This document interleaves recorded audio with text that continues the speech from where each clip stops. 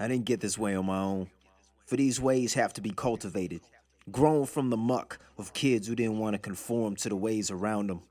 We rebel, we abolish, and we start anew. Shout out to the Kepper Beetle. This is the LUM. The LUM. The deeper mysteries of life.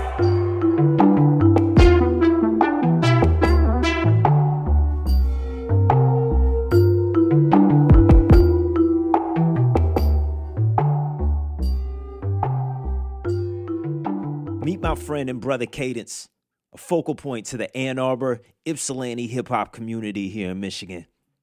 Conscious, brilliant, on his way to a PhD and self-driven. To me, he's a prime example of a rapper who's not afraid to show off his intelligence. To anybody on the new journey of breaking yourself out of the spell, this guy, he's a must-know. Kadence, what's up with you, man? What's up, man? How you doing? I'm good. Good. Known you for a long time, man. The craft has been righteous in what you've been doing on planet Earth. Tell me about yourself, Kadence. When did we meet? Okay, we met in about 1998, and we were at community high school together, and as anyone in the local area knows, community high school, in and around community high school is a really avant-garde, cutting-edge kind of music community.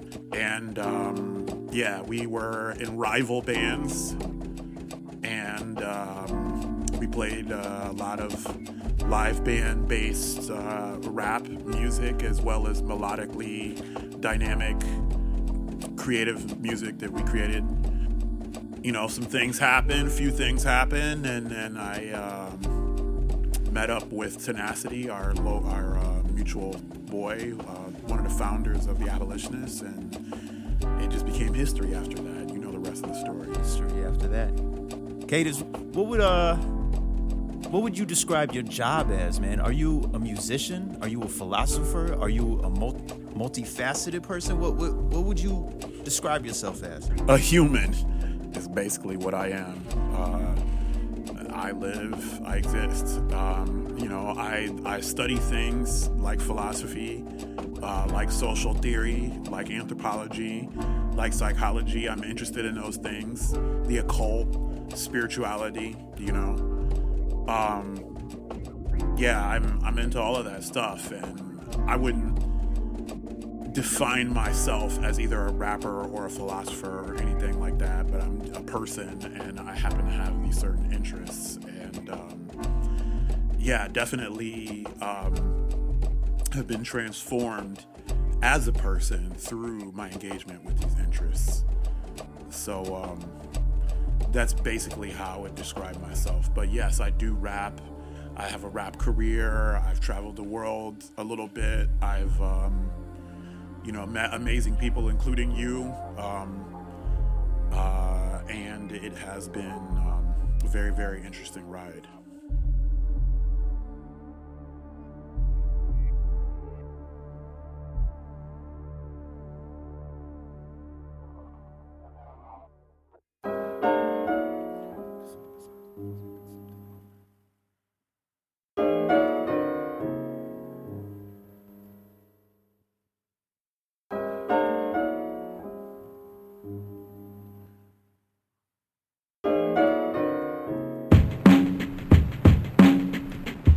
This world forces me to crumble. I stumble to seek advice. Stay caged without comfort, frozen like Michigan ice. Cause life's a gamble, bet my last breath on how the dice drops. Time stops when the vibe sustains hates weight like Mike shot. On top, I gotta deal with how labels portray my art. I stay calm, but burn propaganda like napalm when I spark.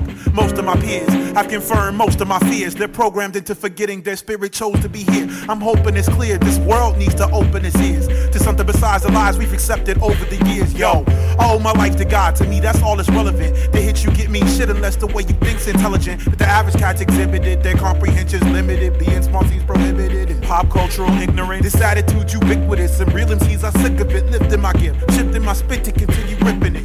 Most of these rappers think they doper than they are. Mediocre MCs starting beef to try to be hard. In response, my pen and pad attacks like the actor synapses attacking their senses until their nervous system collapses. The fact is, these cats ain't in tune to their foolish whackness. The only reason they rap is so girls find them attractive. Pathetic. These heads exist to insist in the regiment of the industry's unethical, insidious rhetoric. I revel in the level of elegance in my writing. In other words, I'm the shit like the residue in your toilet pipe. That's how I do it when I'm writing. In other words, I'm the shit like the residue in your toilet pipe.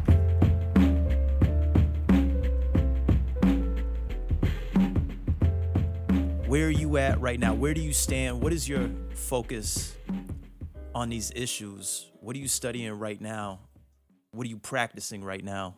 You know, I'm interested in radical political theory, radical social theory.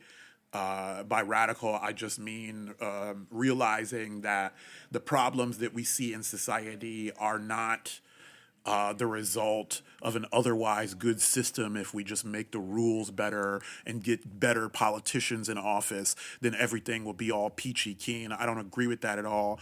I think that the things that we're seeing are the rational outcome of the way that the system that we live in is organized. I'm not the first person to say this. Multiple political theorists across the spectrum have said this.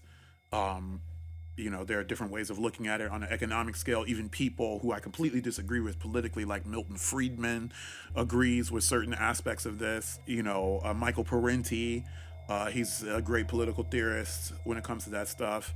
And, you know, I'm not really saying anything new. These people have been talking about this for 40, 50 years. I would say that right now, radical politics and radical critical thought are at the forefront of my concerns in terms of what I'm doing as a writer.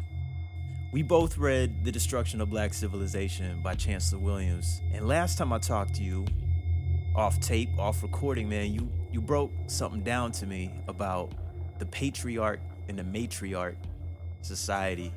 Okay, so what we were talking about kind of is like a historical / developmental / evolutionary view of the transformation of consciousness and of culture and society.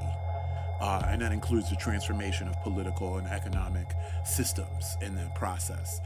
And basically, you know, when it comes to looking at the ancient world, pre-civilization, pre-agriculture, we do have what I would call matricentric societies, where the social life and cultural life is centered around the mother and her role in cultural life, basically. But they couldn't be considered matriarchies. Now, I'm not saying that no matriarchy ever existed, but what I'm saying is that as far as I know, as far as the evidence that's actually been collected, the overall pattern overwhelmingly, when women are at the center of cultural and political and social life, is that there is no archy. And what I mean by archy comes from the word archon. I think it's a Greek word, archon, which means ruler. So we make the distinction in anthropology between influence-based systems of decision-making and power-based systems of decision-making.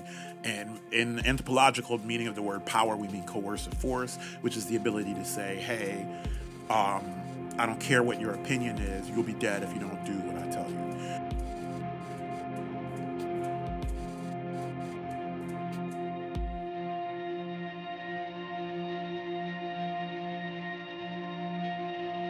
We see a broad pattern of the transformation from matricentric societies to patriarchal societies, or to gender equal societies to patriarchal societies. And what we see with that is, you know, radical changes in the political and economic structure. So the ways that people are exchanging goods and services radically change. We're using money now. Personal credit systems are on the decline. You know, personal credit systems are huge things even back in ancient Egypt, and that's something that we forget. Outside the temple, no one was really using currency. It was really all, you are my friend, you are my surrogate family. And that's just how it is. It's not even barter. But it's not even barter. Really what it is it's more like, you help me deliver my daughter. last weekend, and so I'm coming over to your house and we're redoing the roof. It's, you helped me build a fence around my farm, and so I'm going to give you some milk.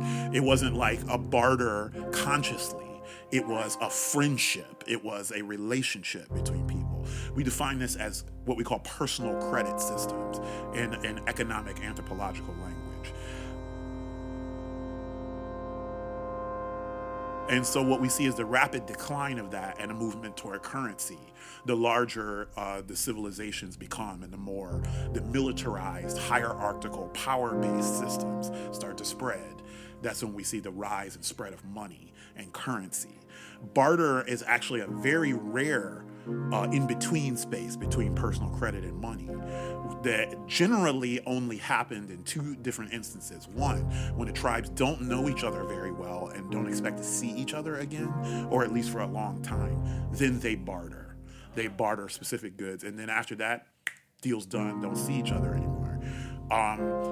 But the other instance that we see barter in is when large-scale systems that were running on money fail, right? When they fail and disappear, then people go to barter as a way. But before those systems come into existence, we don't see barter. What we see is personal credit.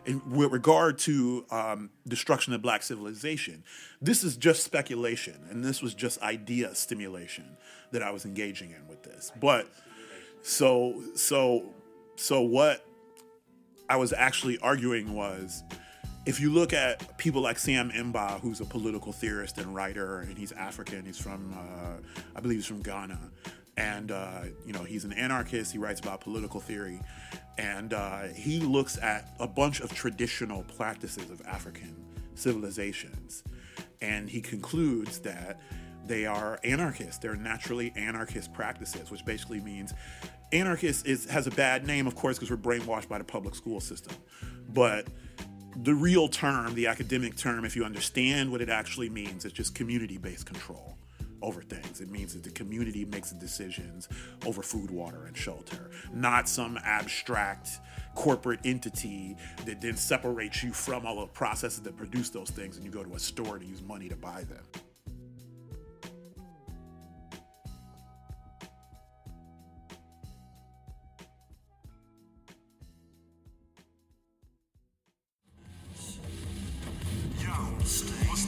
What's the word from the herd? I'm the stranger. To me, the world's a stage of absurd acts proceeding out of sequence. Sciences produce only blurred facts, mapping out foreboding black furred cats. My ears absorb omnidirectional resonance. My eyes see unidirectional dissonance. I wonder what the lesson is.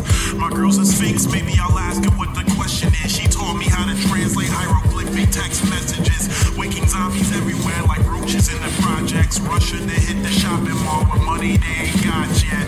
Don't need my yellow cake, doomsday incendiary. We'll eat dessert with the rest of y'all in the cemetery. Synthesize my lifeblood in a lab, nigga. Auction my clothes online. My love life story was the movie shitted on by all the writers' guilds. Who since itself was mass produced for hope. Who since itself was mass produced for hope. Bring the beat back.